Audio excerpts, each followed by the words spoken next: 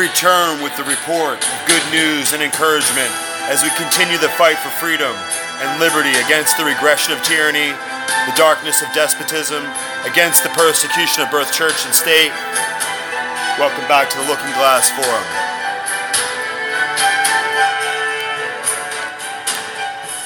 So welcome back, and as we're here today, we're working through these episodes, and I wanted to point a few things out.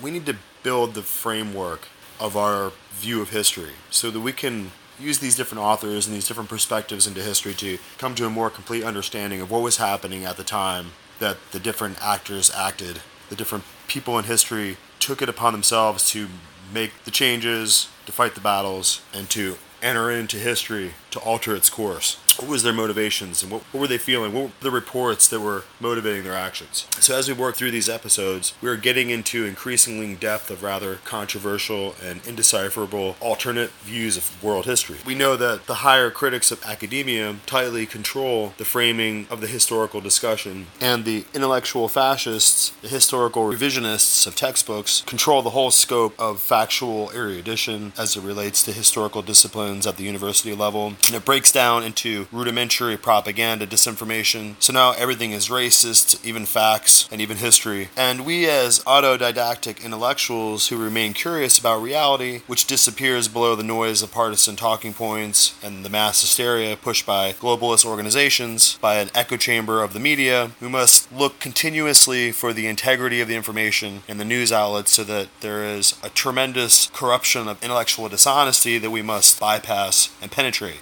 A morass of left-wing partisan propaganda and the intentional inflaming of mob violence with bias blindness and identity politics of division. And the universities are empty so that these professors and college radicals can come out and, because of the COVID conspiracy, can come out and form Antifa and Black Lives Matter movements. And to help me make that further point, I'm going to just have a little clip here. It's Dave at the X22 report, and this is one of the recent episodes, 2219. And he has some interesting things to say that show how easily the radical operatives on college campuses and large globalist organizations like the World Health Organization and the media all work together like hand in glove in order to simulate this pandemic situation, in order to wag the dog or to steer public opinion, as it were. So here, let's take a look at this clip now. Trump, and the Patriots, they're hitting him from every angle. Think about what Trump just did with the World Health Organization. It's a globalist organization. He just said, we're no longer a part of this. Hillary Clinton, she's freaking out. She tweeted this. This is the very last thing we need. Of course, the Trump administration is doing it. What a self-inflicted disaster. She just lost control. They just lost control over the United States from the WHO. This is why she is panicking right now. But we know what the deep state is planning. We know what foreign countries are planning. They're going to use the WHO to tell us that we have other diseases. They started out with the swine flu, coming out of China with pigs. Now they're on to the bubonic plague, saying that, oh, there's an outbreak in China, but don't worry, it's well managed, just like COVID-19. What do you think they're doing right now? They're using everything they possibly have to keep the system shut down so they can remain in control. But are they in control? They are not. Why do you think Trump decided to get rid of the WHO? Why do you think you see these human trafficking rings being shut down around the world? Why do you think Maxwell was just arrested? It's not by coincidence. It's not by chance. It's happening all at the same time. Why do you think Antifa was allowed to do what they did? He could have just come in with the armed forces. Because they were being tracked, and they wanted to track everyone all the way to the top. And that's exactly what they did. Plus, they wanted the people to see firsthand what they had planned for the U.S. And that's what the people are watching right now. Now, Trump, he wants to open up the schools. And he said in Germany, Denmark, Norway, Sweden, and many other countries, schools are open with no problems. The Dems think it would be a bad for them politically if U.S. schools open before the November election, but it is important for the children of families. May cut off funding if not open, saying that, listen, these states that don't open their schools, they might lose funding. And he wants the schools to open. Remember, the deep state, the mainstream media, they don't want anything to go back to normal. Remember, they're trying to push mail-in voting. If everyone goes back to school, if everyone sees there's no problems, if everyone is acting normal and going out shopping and we get rid of masks, their entire plan goes down the drain. Trump knows this, but he wants to show America what their true agenda is. This is why he's allowing the statistical numbers to continually add up, where the death rates are falling, case numbers might be rising, but it's showing that people do not get sick, people recover, people don't die, and soon we're going to be out of that pandemic phase. Now, colleges like Harvard and MIT and the rest, they're playing along with the deep state. Now remember, Q has told us that election day +1, most likely we won't hear COVID-19. And these colleges know that they'll just bring all the people back to their colleges come January. So they only have a couple of months. They might even, I don't think they'll do it in December, they'll probably do it in January, but they know that they're going to reopen and people are going to come right back to their school. This is why they're not worried about it. But Trump and his administration and ICE, they said, listen, if you're not going to have college and people are doing this online, then they don't need to be in the United States. Now remember, they don't want this. They want everyone here in the United States. So Harvard, MIT, they're filing a lawsuit against the Department of Homeland Security and Immigration and Custom Enforcement over the new student visa guidelines. They don't like that. They're saying that they don't need to be in this country right now. Why would they? If you're doing it online, you can just stay in your country until the college opens up again. It's very simple. So as we're taking a look at the report, it's becoming more and more evident that the universities, the leftist organizations there who have become so completely lockstep in their fascism and their socialism and their racial identity politics that they require that the pandemic situation continue so that they can have an excuse for being out of school and roaming the streets trying to perpetuate the idea that there's an overwhelming mob revolt that's going to change the course and the destiny of our country, and that we should put away our American Revolution and our Bill of Rights and our Constitution for this new green energy, this new Green New Deal kind of madness. And we might point out that this is a race-specific revolution that's taking place. So it's designed, obviously, to bring us to the brink of a catastrophe. So what Dave over at the X22 report describes as the deep state, the enormous, well-moneyed banking complex of the Illuminati of the 17 and 1800s, as it were, the aristocracy of the European nobility, as they tried to overwhelm, divide, and conquer the upstart republic of free men that dared raise its head above the subjectivity and the servile status of subjects to the royals, the common man. In America, the common man was self-governing, and he would conduct a republic of self-rule that would make everyone equal, and there would be no more nobility class of lords. So I want to point out here that as we were doing our history about the Civil War, it's interesting that they had their own deep state at the time, and that the papacy had sent enormous numbers of immigrants from Europe who were being pressed by the different conflicts taking place, many from South America, but at the time, in the 1850s and 60s, there was a second Irish potato famine, as it was called. It was like a lot of conflict going on between the North and the South in Ireland, between the Protestants and the Catholics, who were fighting a lot. And that's where you're going to get the history of the Irish Republic Army, the IRA, and the freedom fighters and the people that were trying to liberate themselves from the tyranny of church and state, which would come under the king or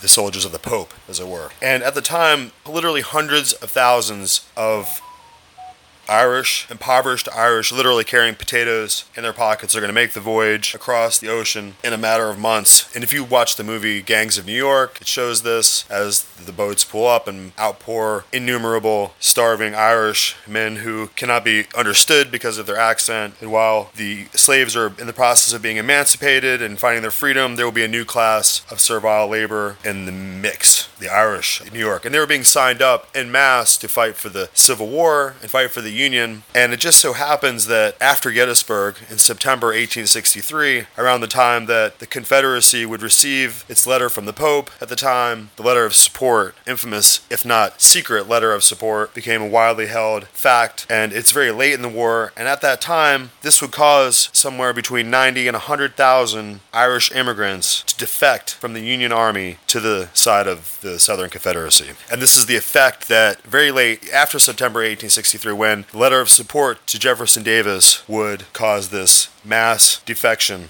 of Irish Catholics to the southern side of the war. And we must remember that they were bringing large numbers of immigrants in to affect the electoral process in the United States, for or against one side or the other, as the bishops and the archdioceses and the prelates would command their parishioners. They would dutifully vote. And so we can see that this is how the powers of Europe would seek to influence our republic in America. And we must remember that if we go farther back, not too much farther back, from the 1860s to the 1760s, we're back at the American Revolution. And we're working hard here to build the case and to make the most neglected corners of history, wherein the personalities behind the causes of tyranny and the political undercurrents which lend themselves to despotism and abject absolutism of the church and state crushing over the fabric of humanity. And those undercurrents prefer the shadows to the light of modern scrutiny. And this old-fashioned history vivifies the raging conquest of the ancient battles whose causes and whose terminologies have fallen out of the knowledge of the common people. And so it happens now that the people of America barely remember the meaning and the miracle of the great American Revolution that took place under the guidance of men like George Washington. A revolution that was to grow into a great awakening and a great abolition, which the Protestant and the great Abraham Lincoln would proclaim emancipation for all the slaves. Long ago, had we forgotten our rage at the Hessian soldiers who were hired to keep the American colonists well under heel, along with the British redcoats. And we forget the history that these Hessian soldiers and redcoats would so often rape and murder the colonists and strip them of all their clothes and food. We're back at 1771, 1772, and 73, leading up to 1776. The colonists were so barbarously abused so that many hundreds of women and young girls were raped in New Jersey that an incredible uproar of all the people of the colonies became inflamed against the invaders. So this is how tremendously egregious the depravity and the wicked behavior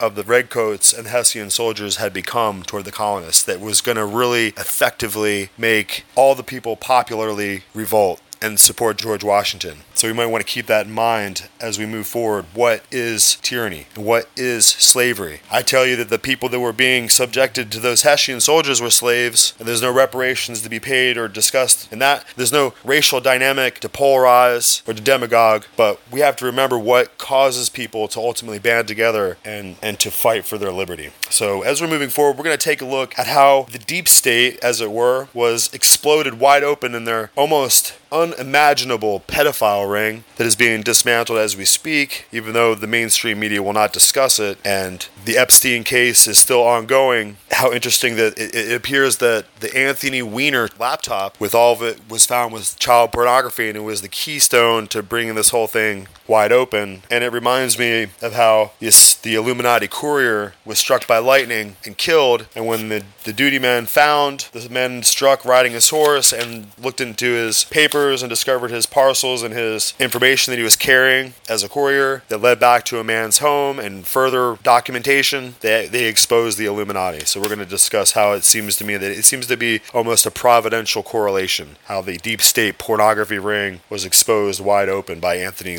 Weiner's laptop. So as we're circling the different facts of history and trying to narrow in on what the influences were, what the power structure that would lead the different events surrounding the revolt in America. And as we just were discussing, the Hessian soldiers, and remember, the European powers during the Civil War including the Pope, worked to exacerbate the Civil War. And as we're working through these episodes, we're going to be taking a closer look at what's called the Counter-Reformation. And these Counter-Reformation strategies were employed as a means of executing asymmetrical warfare. And as we were discussing how it was the policy of the papacy to bring in large numbers of immigrants who were suffering in their own lands around Europe into America, we also have to recognize that during the Civil War, the Jesuits were radical abolitionists in the North, agitating for war, and they preached radical secession in the South and urged war there. And so their strategy was to divide the Union of America. And as we said before, Napoleon was setting up his troops, and he was intending to establish a monarchical rule in the collapse of America. And there's a lot more interesting information that you can look into. Charles Wilcox, C.T. Wilcox, does some really interesting stuff on that.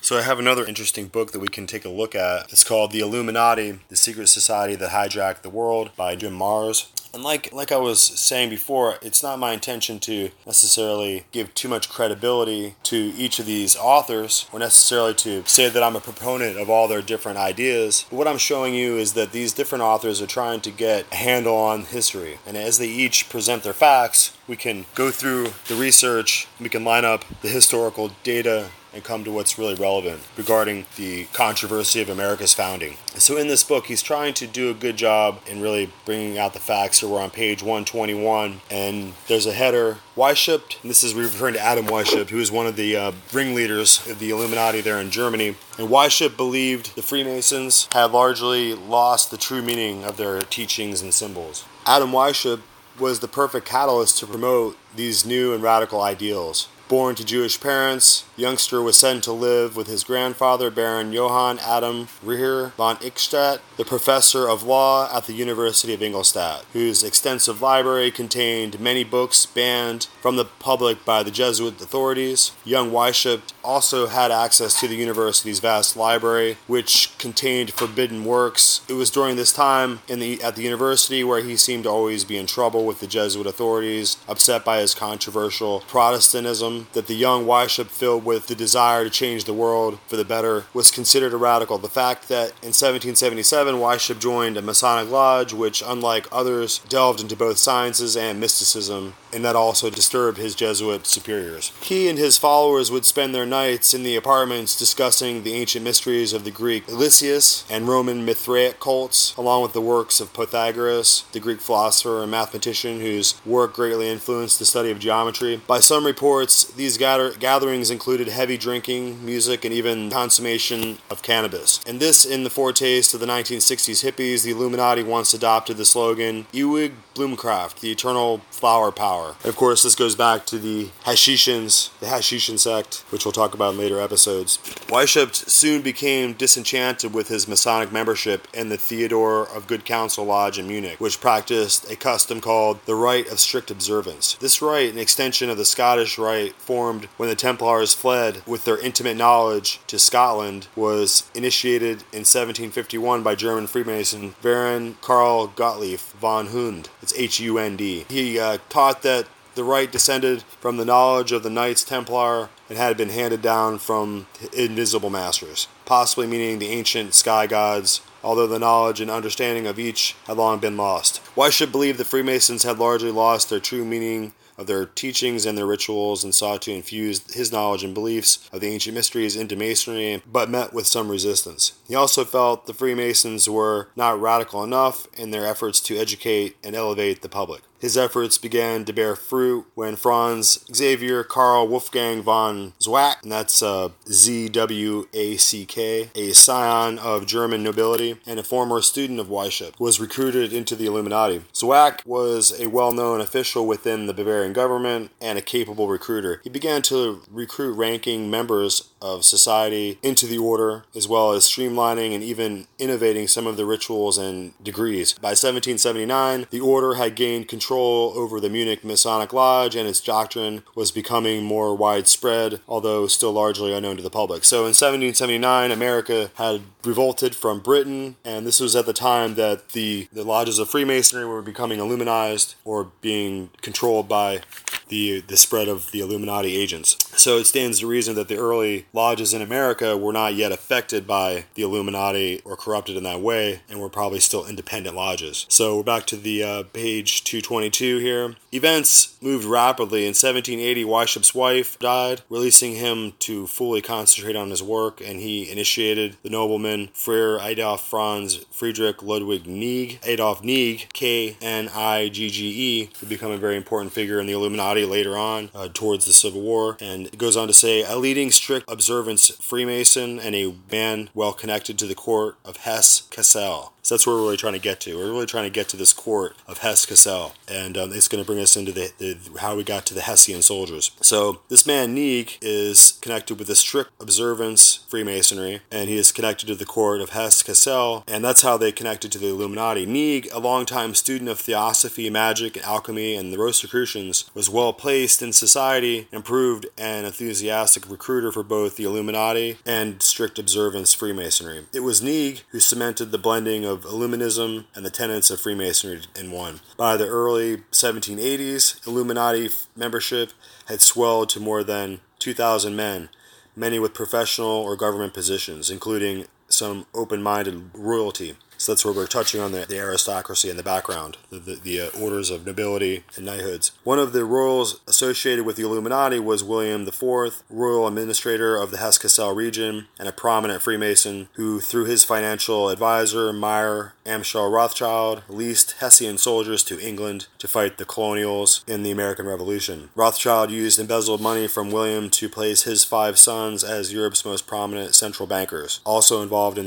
with the Illuminati was Mayer Rothschild's bookkeeper, Seligman and Geisenheimer. With the funding of the Rothschild banking empire behind him and a host of educated and progressive thinking Illuminati working for him, Weishaupt's dream of a world free of state and church controlled seemed to be coming true. The achievement came despite a turbulent personal life in which he impregnated his sister-in-law and then tried to chemically abort the fetus. In time, Weishaupt and Nieg fell out, constantly arguing over philosophy, management style, and the perennial lack of funds. Although Nieg well represented the absent Weishaupt at 1782 Council of Wilhelmsbad, termed the most significant event of the era as far as the official coalition between secret society factions. His conflict with Weishaupt reached a climax in 1784 when Nieg resigned from the order. He felt Weishaupt had been ungrateful towards his work, and he felt Weishaupt had been ungrateful toward this work, took on dictatorial control in his leadership. The same year, fate turned against Weishaupt when his Illuminati, when Prince Elector of Bavaria, Karl Theodor,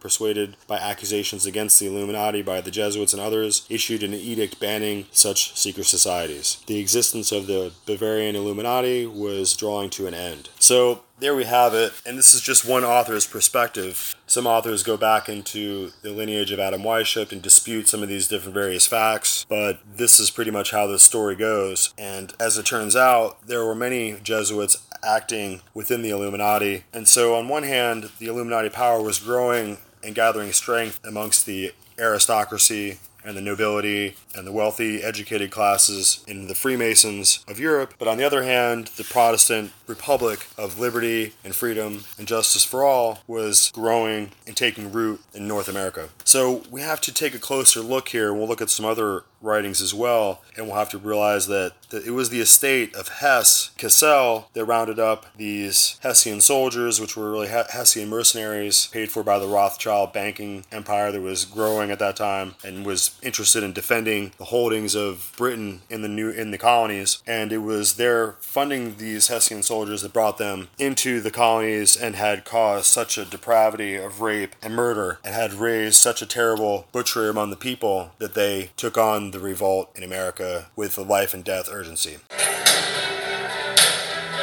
So we're back here with the Looking Glass Forum, and I just want to get back on topic here. And we have a couple interesting articles and things we need to get to take a look at here as we're moving forward and progressing through our material. And I really want to take a look at something, an interesting podcast here, where a fellow that we sometimes like to listen to is kind of controversial in the work of Eric John Phelps. And we wanted to just take a look at one of his recent episodes where he does a little discussion. And we want to point out that we don't agree with all the different writers, authors, speakers, and historians that we are going to present on this show. But what we're showing is that people with very different attitudes, very different backgrounds, education, very different history will have to come to terms with the reality of the facts when they're working, when they're doing their documentaries, when they're doing their books, they're doing their podcasts. We're all looking at the same set of facts in the historical record, and we have to come to terms with those facts. And we don't have the luxury of, creating a mob and marching through the countryside and tearing down all the statues we don't like and rewriting history the way we see fit. And so the facts of history are what we're dealing with. And like I said, we have to look at very controversial authors. We don't necessarily agree with communism or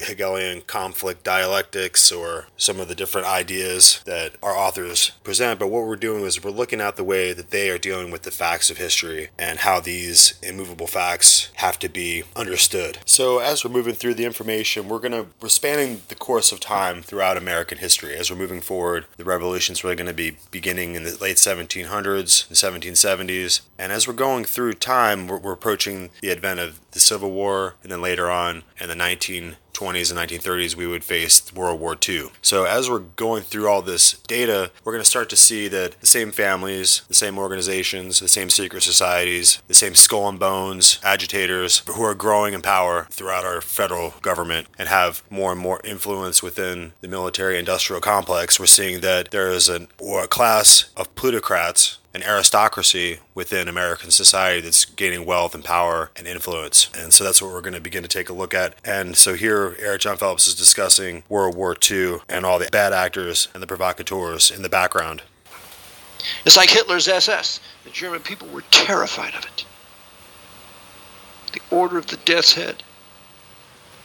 And so there were three major dictators in the 20th century in Europe that the Jesuits were using for the imposition of fascism to kill targeted populations of Europe and Russia. First fascist to come to power is Benito Mussolini. And if you look at Donald Trump's portrait, he doesn't look like Hitler. He looks like Mussolini. Remember, there were three great orators of the 20th century. First was Benito Mussolini, second was Adolf Hitler, and third was Fidel Castro. All Roman Catholics, all controlled by Jesuits. Mussolini was advised by a Jesuit. He was the secretary of the Society of Jesus. His name was Pietro Taciventuri. In his 1922 March, when he finally takes over everything, he now is the absolute dictator over Italy. And one of the things he'll do is he will help Hitler come to power. He will back that. And do you know who was a close friend of Mussolini? They used to exchange letters together. Winston Churchill, that traitor to the British people, giving away Eastern Europe to brother Jesuit Joseph Stalin. And Churchill's advisor and Jesuit overseer was Anthony Eden, that Roman Catholic savage.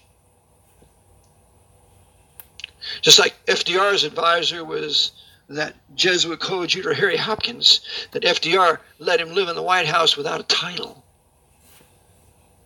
It's like Stalin's advisor was Alexander Paskrevishev.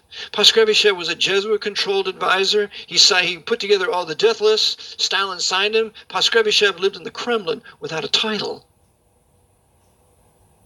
And Paskrevishev was the dear friend of Molotov. So you got all these Jesuits: Molotov, Paskrevishev, Anthony Eden, Harry Hopkins, Avery Dulles, that wicked sinner, or Averell Harriman, goes to Yalta. He's Skull and Bones, bosom friend of Joseph Stalin. All these guys, all of them knights, bonesmen. Averell Harriman was a bonesman. You read the book America's Secret Establishment by Anthony Sutton, all about Skull and Bones. He names Averell Harriman there too. Skull and Bones helped bring Mao Zedong to power. They're all working together. But the Jesuits decide to bring fascism to power when they have Protestants to kill or any real liberals, because the Jesuit oath condemns heretics and liberals, and that includes Roman Catholic liberals, liberal being a good term meaning freedom of conscience, freedom of speech, freedom of the press. Jesuits don't want that. We don't have freedom of press in America. So, they bring Franco to power in 1936, and he begins a civil war. But prior to that, the Republicans come to power in Spain. They are called communists by the American press that's controlled by the Archbishop out of New York and William Randolph Hearst, that night of Malta. So they call them communists.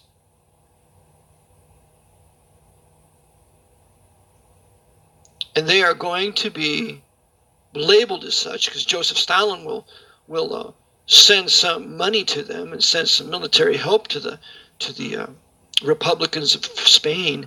But Stalin didn't want to really help them. Stalin was working with Hitler. He was working with Mussolini. They're all working together with FDR and Churchill.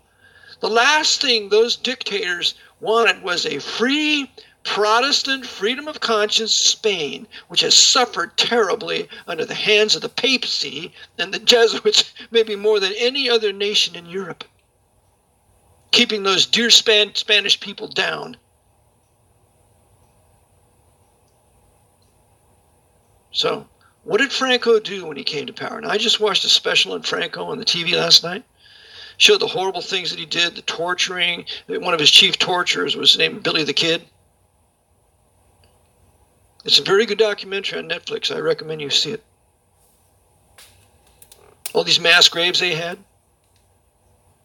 Franco killed approximately 2 million Spaniards. And he said, I'm prepared to kill every Spaniard in Spain to bring it back, to bring Spain back to the Roman papacy. The Jesuits were expelled in 1932. They were formally kicked out. Good for the Spanish. And they were having a great Protestant revival there in the reading of the Bible with those dear Spanish people. So the Jesuits said, we got enough of this. So we're going to go after these Republicans. We're going to call them communists. We're going to invoke the help of America against Franco. And by the way, there was a great black American soldier. He was named Carter. His name was Carter. He later would get posthumously the Medal of Honor. But Carter was a great American soldier. He fought against Franco with the Republicans in the Spanish Civil War. And when I found that out, I said, no wonder he was blackballed. No wonder he didn't get a retirement. No wonder he had to go to work as an older man in a factory.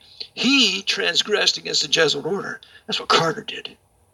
And there's a portion of him on American soldiers getting the Medal of Honor, and there's a segment on Carter. You got to watch it. So that was an alternate view of the historical facts of which you might not have heard before. But again, we're overlaying the historical review. We can now see that the different factions acting upon history. We can discern their motives and their purpose of intent. The occult secrets of history are more than ever before merely the obfuscation of the tactics and the intellectual components driving the purpose of our collective enemies. When we are no longer educated enough as a people to comprehend the dangers and the threats to our collective national enterprise, that we have lost our existential awareness, and we invite an invasion of foreign military to seize our lands. America was forged as a political sanctuary from the ideological tyranny of Europe, a sovereign, free world that would shine like a bright light in the darkness of the religio-cultic statism of the Dark Ages. The knowledge of God's Word, printed from the politically free printing presses of Geneva, urged forward the Protestant Reformation and the freedom of all Europeans to their own conscience all across Europe against the religious persecution of Rome, whose victims were burned alive in every city of Europe. For 6 centuries, this butchery would never allow the American colonists to forget the cost of freedom. Just as the American colonists revolted against King George III with his Hessian mercenaries and their orders of knights and their monstrously wealthy bankers and financiers, they have all been arrayed in a phalanx aimed at destroying our Protestant Republic of free men. And just as the author and the speaker that we just listened to, Phelps, points out, despite his status as a terribly controversial figure, he pointed out that Rothschild's banking family is merely a bank clerk for all the giga-trillionaire families like the Contis and the Sforzas and the Aldobrandini and Medici level families throughout Europe and especially in Italy. So I want to take a look at another final reading for this episode. We're really trying to take a look at who were the actors during the Revolution, the American Revolution. What was motivating the colonists to so desperately fight for their freedom from what was a system of tyranny and religious persecution that was consuming Europe. So at that time, we have this right up here. You should take a look at it. It's Spence Corps. So if you go to spencore.info, you can look at and read this. It has a lot of interesting pictures. It has a picture of William Huntington Russell, who was the guy who founded the Order of Skull and Bones, who we were looking at earlier. It has all the crucial actors at the time. So it starts out here in this write-up about how the Rothschild family fortune was made. And it starts out like this. 1763, Mayer Amschel Baer, and he was born in 1743 and died in 1812, left his job at the Wolf Jacob Oppenheimer Bank to start his own firm. Oppenheimer had a practice of lending money to royalty. He was engaged in the international bullion trade. Goes on to talk about his family, his marriage. On the 29th of August 1770, Bauer married. Her family was also rich. Schnapper father was a court agent, which is what Bauer would become. Her father gave Bauer a very generous dowry. Karl Landgrave of Hesse was deeply into the occult and was the main organizer of the Congress of Wilhelmsbad, which is famously the Congress that would organize all orders of Freemasonry into under the authority of a Grand Lodge. So the Congress of Wilhelmsbad was held at the summer home of Karl's brother, William IX, Elector of Hesse. The House of Hesse built up great wealth by hiring out mercenaries for armies. Bauer was their banker. Prince William of Hainaut was closely related to the various royal families of Europe.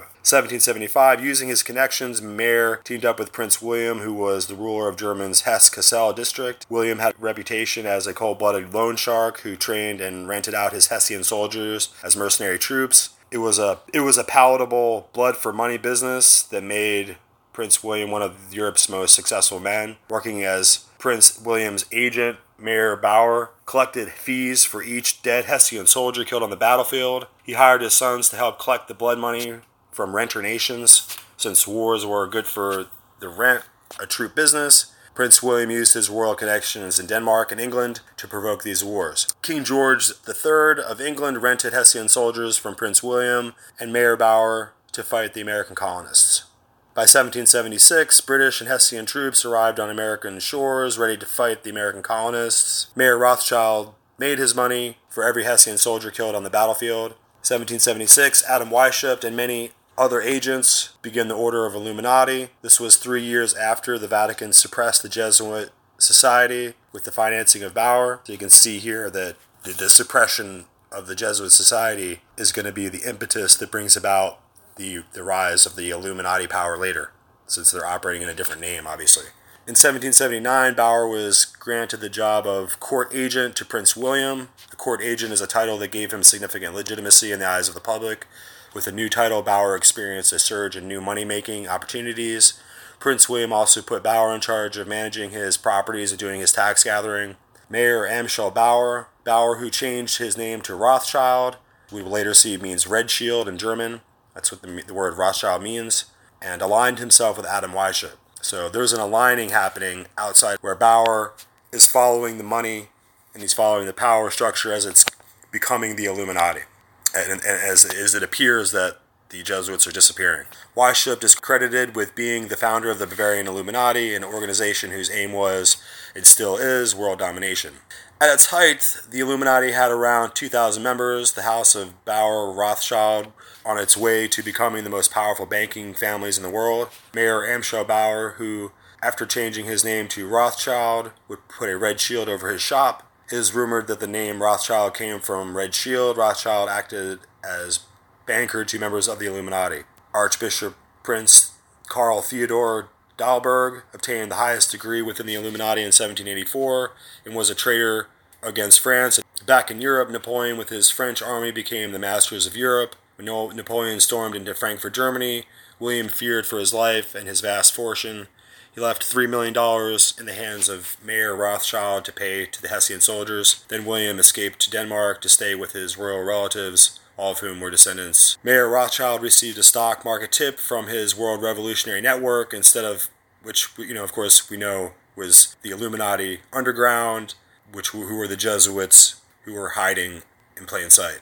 Instead of paying the Hessian soldiers with $3 million, Mayor Rothschild bet the money on his insider stock market tip. With this new fortune, Rothschild set up 5 family banks to be run by his sons in London, Paris, Naples, Vienna, and Frankfurt. So these central bank systems in all these different nations will be set up at this time. And as we know, Napoleon was defeated at Waterloo, and that's how he made all of his money. In 1782, Congress of Wilhelmsbad, members of Weishaupt's Illuminati order, met members of Freemasonry at the Castle of Hesse under Rothschild's care. From that time on, 1785, Frederick II mysteriously died as his son William I, Elector of Hesse. When the French Revolution broke out in 1789, Mayor Rothschild found that the business of war was very profitable. He made fortune by selling arms to the Austrian army. With an increased wealth, he used the money to import large volumes of English textiles. He expanded his operations in more nations around the world during the early days of the Industrial Revolution. The Battle of Waterloo. Wellington's army was funded by Nathan Rothschild. The significance of the Battle of Waterloo should not be understated. Napoleon's return, partly funded by the French Rothschilds, provoked great instability throughout Europe, which was still reeling from the previous Napoleonic Wars. Had the British failed to subdue Napoleon's advance and win a decisive victory against him, then its position as the most powerful empire on earth would have been seriously challenged, and thus confidence in its security as a stable financial investment would also have been severely damaged. Napoleon was inducted into Freemasonry at Army Philadelphia Lodge in 1798. He was part of the Inner Masonic Club. However, due to his imperialistic values, he could not keep himself in check. Napoleon crowned himself as King of France in 1804. Napoleon enjoyed immense success as Emperor of France, yet his policies contained a fatal flaw. His Banque de France, which provided interest-free loans to the people of France, was a direct threat to the Rothschild banking empire. The Rothschilds decided that they could beat Napoleon's army, not through direct conquest, but by financial dominance. Napoleon needed so much money to finance his war that he agreed to sell all the French territory in America. And this was in 1804, the Louisiana Purchase. So that was an interesting write-up, and it goes back to the layers of banking and finance families that are at the disposal of the aristocracy and the royalty surrounding the Roman Catholic Church and the kings and the princes of Europe. Contrasting that whole discussion with the American Revolution and why it was different from the French Revolution and from other revolutions, including the Russian Revolution that would happen later at the turn of the century. So let's listen to an interesting discussion about George Washington that really brings the point home. He wasn't an intellectual. He wasn't a great speaker or a brilliant writer. He wasn't, as a military leader, a brilliant tactician or a strategist, but he had the capacity to make people want to follow him. And if there was a more courageous human being who ever lived, I don't know who it was. And it was the courage of his convictions. And he would not quit. Every sign was, it was over, you've lost, give up. It's not worth it. But no, he wouldn't stop. And he was the same kind of a unifying force when he became president, maybe more so. It didn't just come to us out of the sky.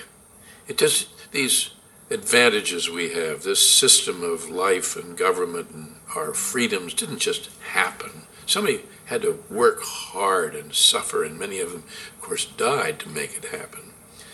And the doubters were all around. It wasn't as if everybody was, this is a wonderful thing, let's go out and fight for it. A fraction of the country was for it. A fraction of the country was willing to serve in the army. I think maybe if there's a message in Washington's life, it's that willingness to serve and not just talk about what you're going to do, but to act. It takes both. And absolute selfless service to the country in, as they said, war and peace, for no pay, nothing in it for him. And then when he gets the ultimate power, as almost nobody could imagine, he gave it up, willingly, of his own choice.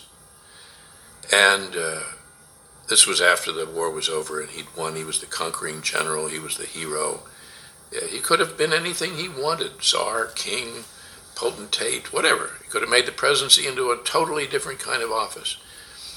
But he relinquished power. He said, no, I'm going back to Mount Vernon. And when George III heard that George Washington, might do that, he said, if he does that, he will be the greatest man in the world. And because nobody had done that before. This was the ultimate ideal of Cincinnatus, that the conquering general, the conquering hero returns to the plow.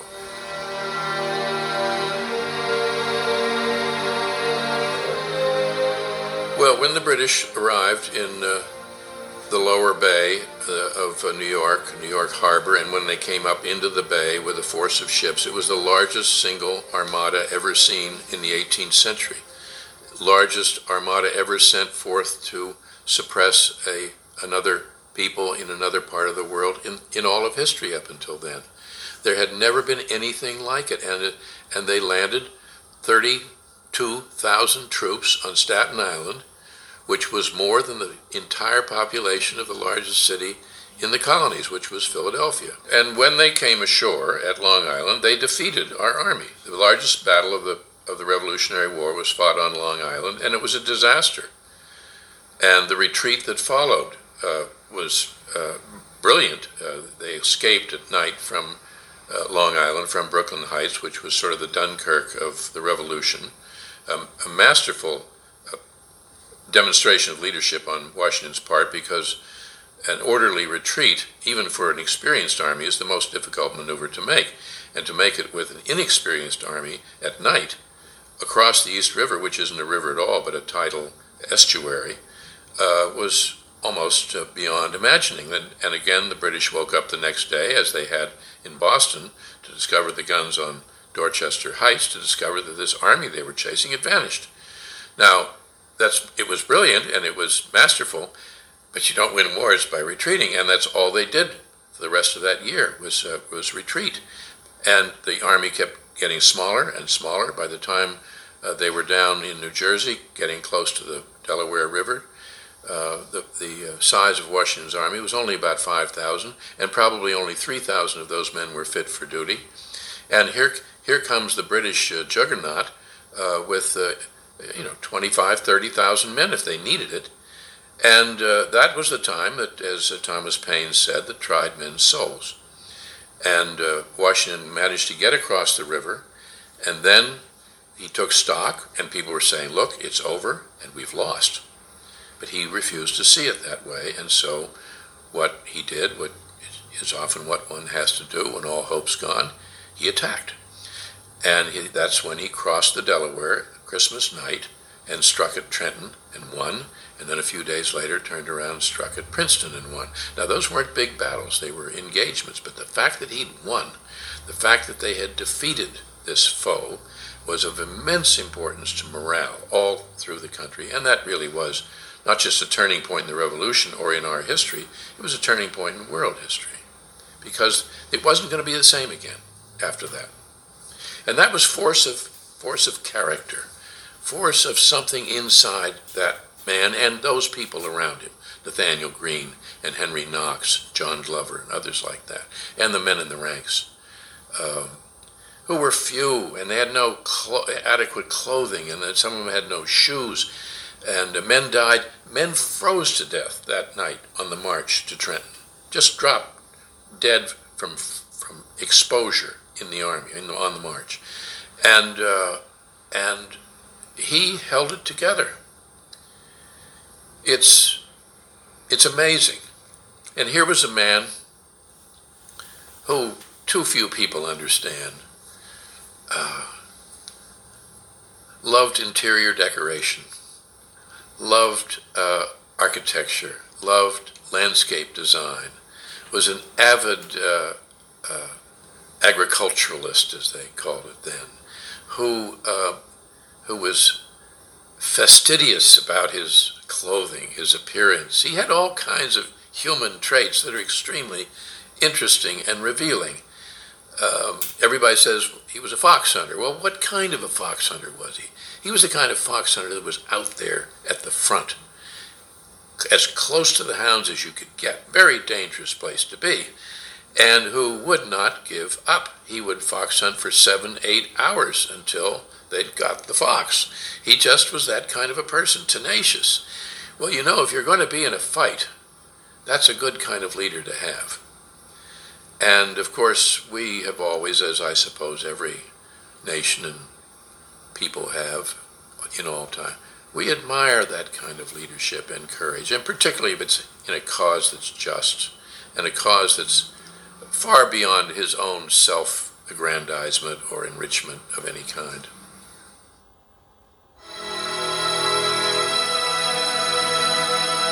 Well, he was the leader. He was the commander-in-chief. He was the winning general. In simplest terms, he won. Took a lot of good luck, help of the French, and it took a long time, the longest war in our history except for Vietnam. And then once we had won, he became the stabilizing factor in the divisiveness that immediately emerged between the regions, particularly North and South. And he held the country together for 8 years as president.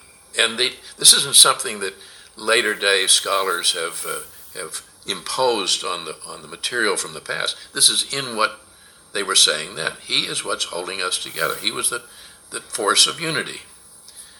And at that stage, we needed that desperately because there were all kinds of forces outside and inside that were trying to break it up. Europe would have loved to have seen us break up. The faster the better.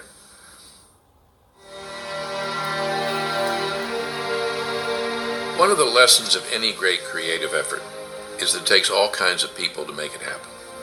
And it took all kinds of people to make the miracle of the creation of the United States of America happen.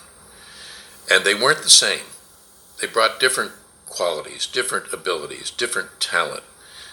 What Washington brought was the gift of leadership, the gift of courage, leadership, character, conviction, willpower. We will make it happen. And there's no limit to what can be accomplished with goodwill and hard work. And that's a tonic, that's a powerful message, particularly for a people that are struggling just to make a start. He wasn't always successful. There's an idea that we have, I suppose it comes from people who are born athletes or born musical virtuosos or whatever, that he had to work hard to become George Washington. It wasn't easy. He suffered defeat. He made mistakes. He made blunders. He was frustrated in his ambitions again and again as a young man. He had a lot to learn. He had to go to the wilderness, which he did. I mean, that's something people don't understand. You talk about someone getting into outward bound, let's say. This was the most outward bound young man in Virginia in his day, when it was real wilderness and real adversity, living on the land or in the wilderness. And his resilience, physical, mental, spiritual, this guy could really take it. And yes, he does sometimes resort to self-pity in his letters, and yes, he can at times not tell the entire truth, and yes, he can let people down, and he's a human being. Thank goodness. Thank goodness. Look, if they were gods, they wouldn't deserve much credit, would they? Because gods can do whatever they want. And these are human beings who did what they did. That's what makes it a story, and that's what makes it an encouraging story, an inspirational story, if I may use that word.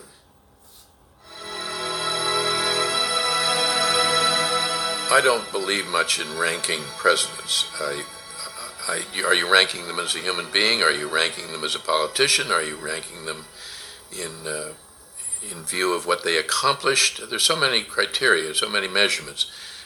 But Washington was our greatest president. He was the one at the start. He held it together and he set the example.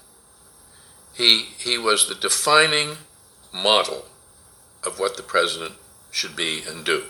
We could not have been more fortunate. I mean, you talk about good luck. Good heavens.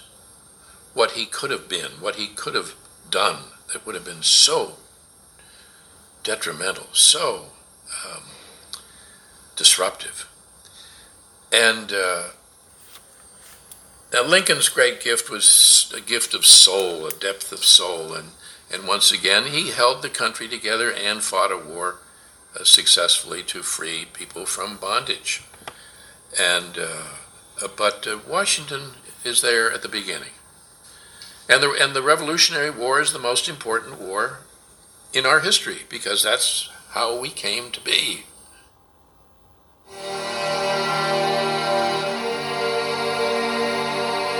Well, that's of course a very subjective question. It's personal. I think what he reminds us is that public service to the country, the willingness to serve is what makes it work. And nobody served longer at greater personal sacrifice with less monetary, material reward than George Washington. Selfless devotion to the cause of the country. And I think that's a lesson that can't be stressed too often or too much.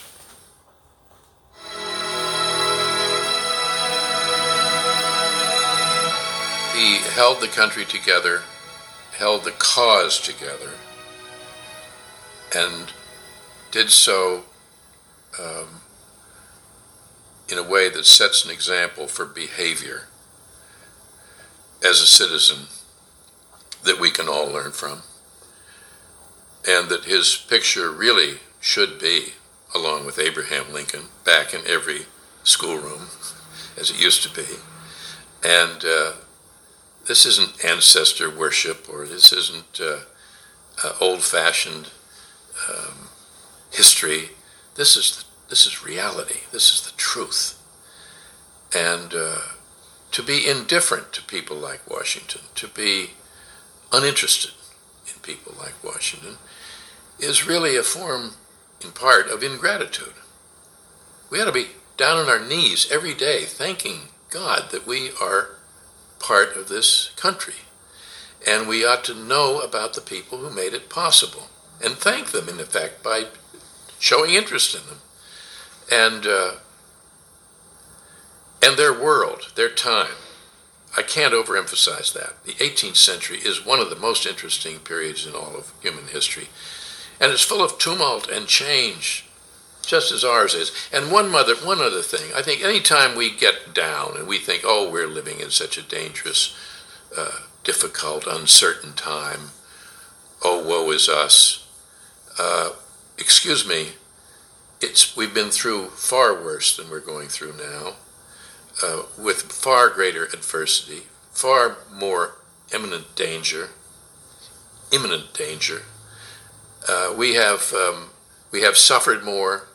We have known darker clouds on the horizon by far than we do now, and we've come through it, and we will again. And let's draw from that example. Draw strength from history. History is a source of strength and should be.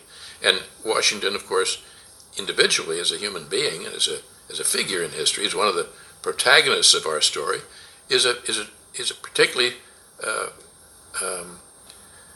striking example of history as a source of strength.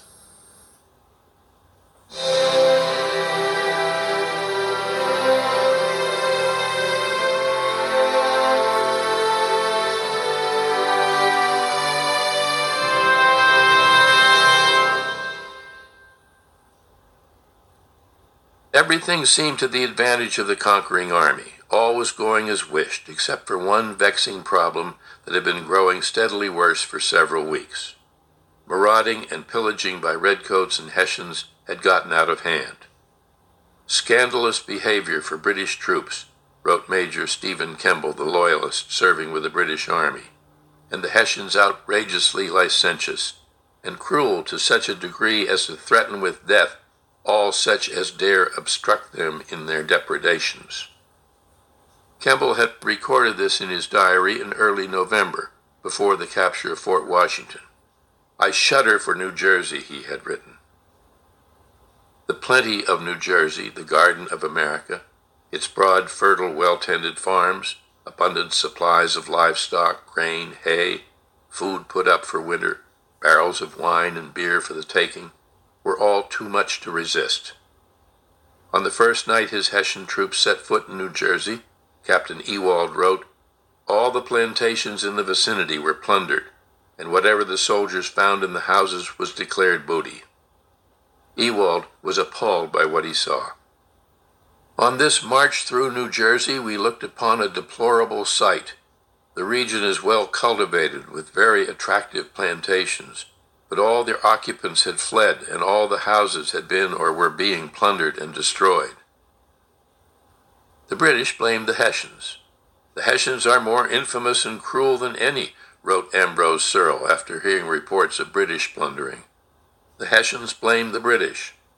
The Americans blamed both the British and the Hessians, as well as the New Jersey loyalists, and the British and Hessian commanders seemed no more able to put a stop to such excesses than Washington had been.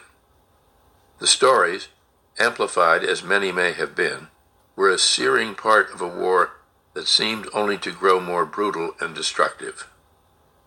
Accounts of houses sacked, of families robbed of all they had, became commonplace. American reports of atrocities were often propaganda, but many were also quite accurate. The Pennsylvania Journal, the Pennsylvania Evening Post, and the Freeman's Journal carried reports of the sick and elderly being abused, of rape and murder. No one was safe, according to the British officer Charles Stedman. The friend and the foe from the hand of rapine shared alike. The New Jersey loyalists were the most villainous of all, Nathaniel Greene reported to his wife Katie. "They lead the relentless foreigners to the houses of their neighbors and strip poor women and children of everything they have to eat or wear. And after plundering them in this sort, the brutes often ravish the mothers and daughters and compel the fathers and sons to behold their brutality. The enemy's ravages in New Jersey exceed all description," Greene would report to Governor Nicholas Cook of Rhode Island. "Many hundred women ravished. At Newark, according to the report of a congressional committee, 3 women, one of whom was in her 70s, another pregnant, were most horribly ravished." Fear and outrage spread across New Jersey and beyond. "Their footsteps are marked with destruction wherever they go," Greene said of the enemy. What remained of Washington's army, the shadow army as Greene called it, was pitiful to behold. "But give me leave to tell you, sir," Greene would write to John Adams, "that our difficulties were inconceivable to those who were not eyewitnesses to them." So that podcast can be found, if you want to continue looking at that, on the American Conservative University podcast. It's called Depravity of the Redcoats and the Hessians, George Washington written out of history. And I want to do another little reading here. It's by a book called The Footprints of the Jesuits by Richard Wigington Thompson, and I believe he was an admiral in the Navy. Go back and take a look at his original record, but he had a really interesting historical book that he wrote. We're just going to start here on page 260. The reintroduction of the Jesuits into Spain teaches a lesson which should not be forgotten. The king, Ferdinand VII, proved himself to be one of the most faithful of their royal pupils. After he had succeeded in becoming freed from the grasp of Napoleon and returned to his kingdom, he found an existing constitution by which the Spanish people, in his absence, had placed wholesome limitations upon the royal power. And with a view to regain possession of authority, he made a solemn pledge that he would obey the constitution and see that it was enforced. Having Having succeeded, he proved by his subsequent conduct that he was thoroughly conversant with and wholly approved the Jesuit doctrine that a monarch is not bound by any promise made to his subjects, or by any oath to obey it, because his authority is divine, and the people possess no rights which he does not of his own accord concede to them. Consequently, when safely in possession of the throne, with Jesuit emissaries crowding about his court to dictate his policy and pardon his perjury, he traitorously proceeded to abolish the Cortes, the legislative body of the nation, and grasp the scepter of absolute government in his own hands.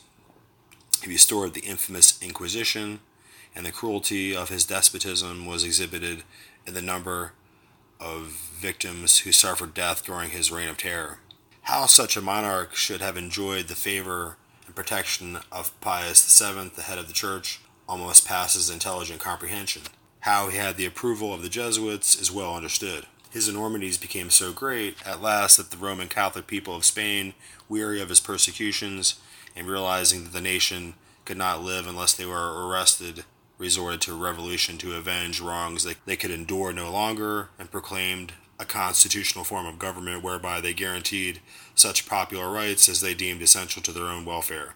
But the Jesuits were present to counsel the perjured king, and accepting their casuistical teachings as his guide, he assented to this new constitution, and by the repetition of his solemn promise to observe it, turned away the popular vengeance. And thus he gained time to renew his royal strength, and when he subsequently found the nation seemingly slumbering in a sense of security again, stamped his feet upon the Constitution, reassumed his arbitrary authority as king by divine right, independently of all the people. He forfeited his honor by repeating his perjury and plunged Spain into the deepest misery.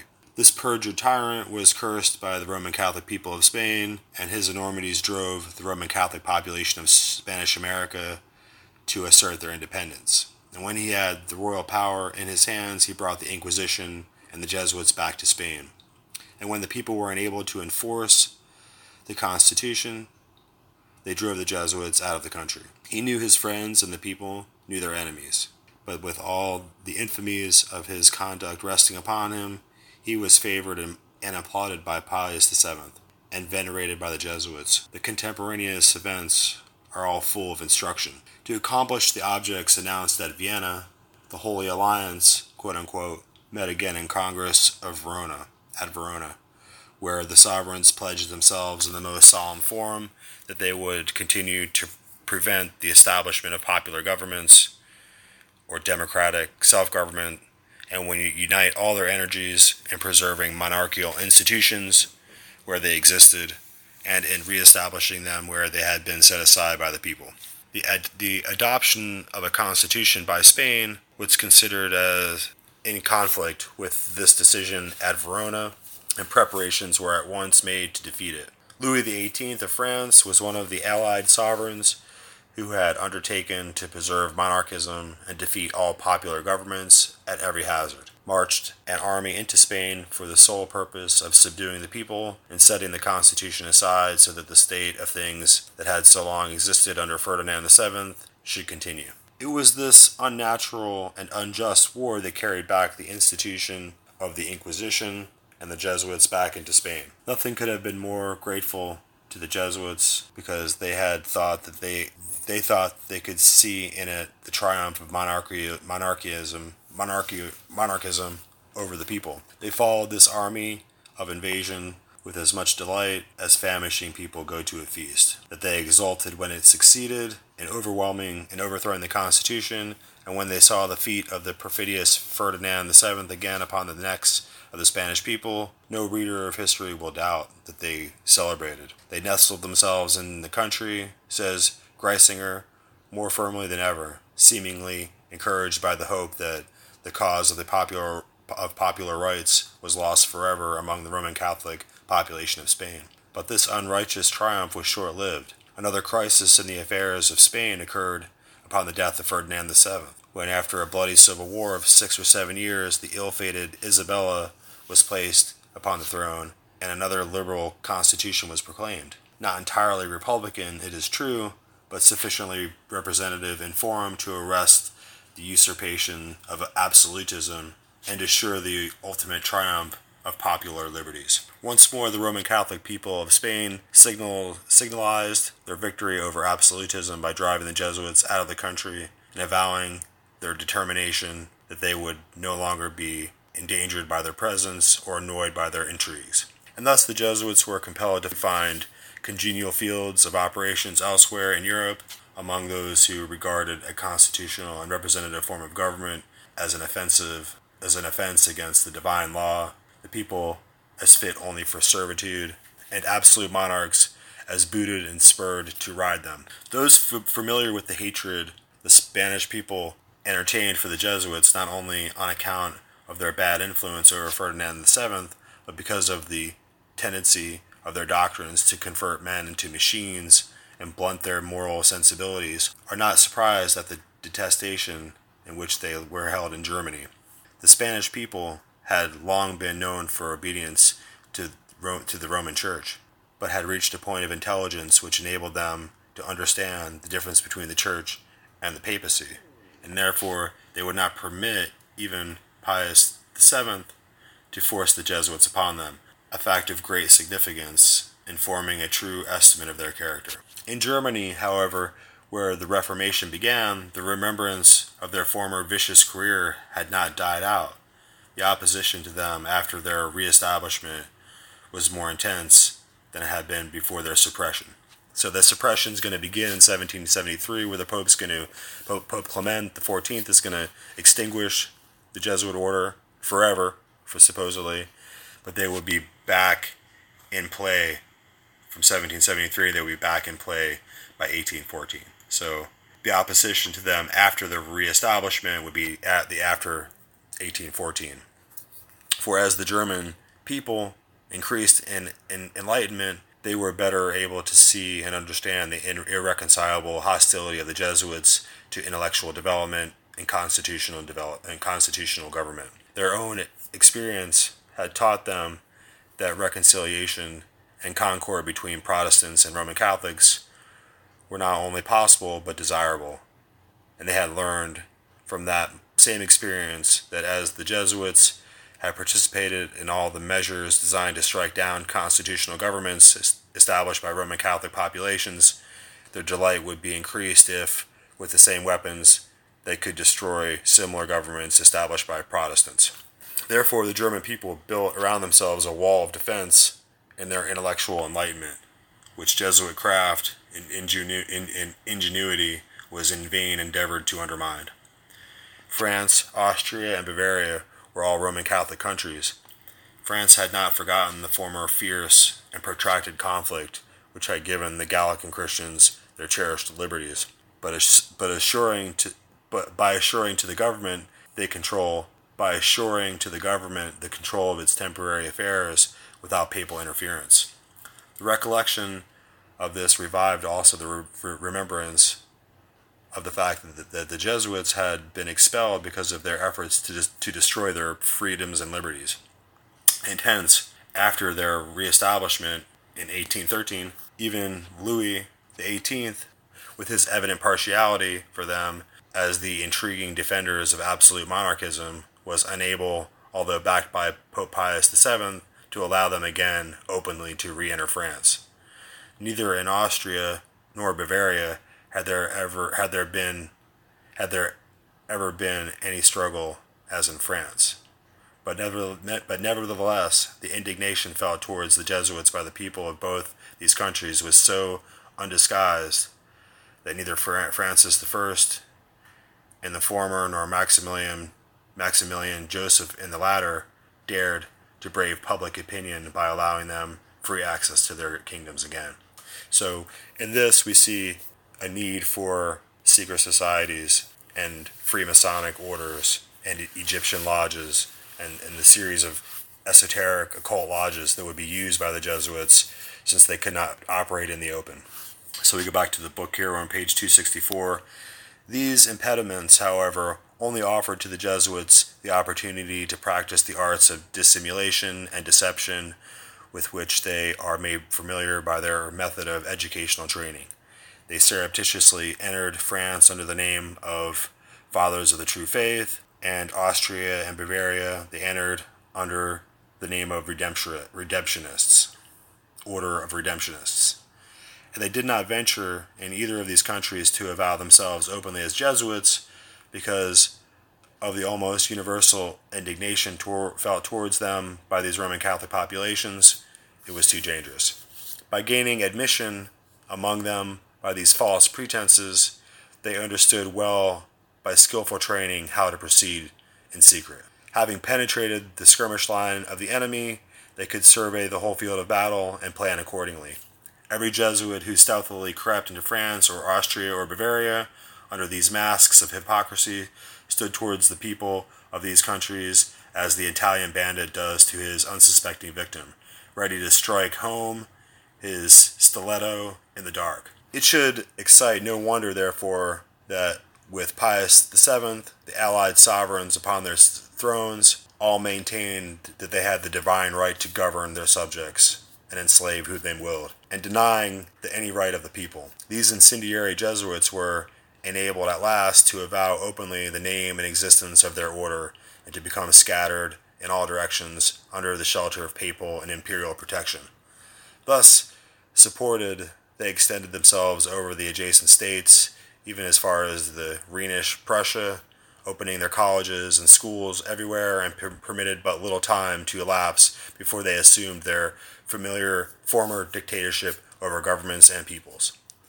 Since then, they have again revived their old imperial airs among all the nations, especially when they have found shelter under liberal institutions and seem to be again inspired by the hope, if not the belief, that their ultimate triumph over Protestantism is assured, and that the Roman Catholic populations will bow down before them as the only divinely appointed exponents of the true apostolic faith. Pius VII was encouraged by the success of the Jesuits and endeavored first to make them available in France to promote the interests of the papacy. Finding Louis XVIII submissive to his authority, he proposed to him a concordat with provisions intended to destroy the Gallican liberties and bring France into a condition struggled after to achieve so hard by Boniface VIII. That is, of absolute submission to the papacy in temporal as well as spiritual powers. Louis XVIII was weak enough to agree to the Concordat, manifestly under the Jesuit influence, but the Roman Catholic people of France were not so easily entrapped as the Pope and the King had supposed, and the latter soon learned that even his royal authority was not sufficient to enforce this odious measure. He was compelled, therefore, by the force of public sentiment to abandon it. Although France still submitted to the presence of the Jesuits, the failure of the Concordat, however, was a sore defeat. But defeat only incensed the position of Pius VII. The hatred of the Jesuits in Germany was shared alike by Protestants and Roman Catholics. These two bodies of Christians agreed that they would unite in maintaining freedom of worship, and that is, that they would return to the old order of things which existed before peace and harmony had been disturbed by the Jesuits at their first appearing in Germany. And they signed a concordat to that effect, and sent it to Pius VII for his approval, intending that he would realize how easy it was for Christians to live together in harmony, notwithstanding differences of religious belief prevailed among them. The importance of this moment cannot be overstated. If the Pope had overthrown his great influence in its favor, its beneficial results would have been universally felt. But Pius VII, seemingly not to know that such a union among Christians was possible, positively and peremptorily refused his assent, and to this just and liberal arrangement declared that it would, quote-unquote, compromise his temporal and spiritual power that all humans were subjected to. All classes of German Christians, whosoever they otherwise deferred, rebuked this illiberality and adhered to their conciliatory course towards each other.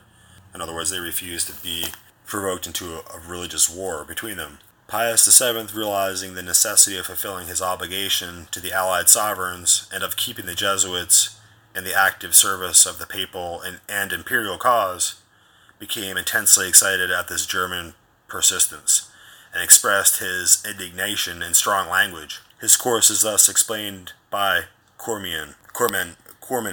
He rallied around him the kings of the Holy Alliance, declaring a terrible war against all liberal ideas, fulminating excommunications against the Democrats of France, the Illuminati of Germany, the Radicals of England, and the Carbonari of Italy, which includes everything that tended at that period towards liberalism and popular government. Manifestly, however, his anger was especially aroused at the thought of religious toleration, which looked at from the papal standpoint meant the loss of monarchical power, and consequently, it was heresy. With this tremendous combination confronting them, compounded as it was of the papacy, the allied sovereigns, and the Jesuits, what other remedy but revolution was within the reach of the people? How else could they prevent the continued union of church and state, the complete triumph of monarchism, and the crushing defeat of constitutional and popular government across the world? So what we're going to see now as we're moving forward, that we're going to be going to the turn of the century, and as we go into the late 1800s, the Jesuits are going to be reestablished in 1813. By 1913, we would have the Federal Reserve, and we would be going through World War I and World War II. And we will see how World War I and World War II were another way for the monarchs and the Pope and the Jesuits to achieve their aims. And they would ultimately destroy Germany utterly in World War II, even though it was by an asymmetrical means. And it didn't appear that it was a religious war or an inquisition, but if we look at the past, it's precisely what it was.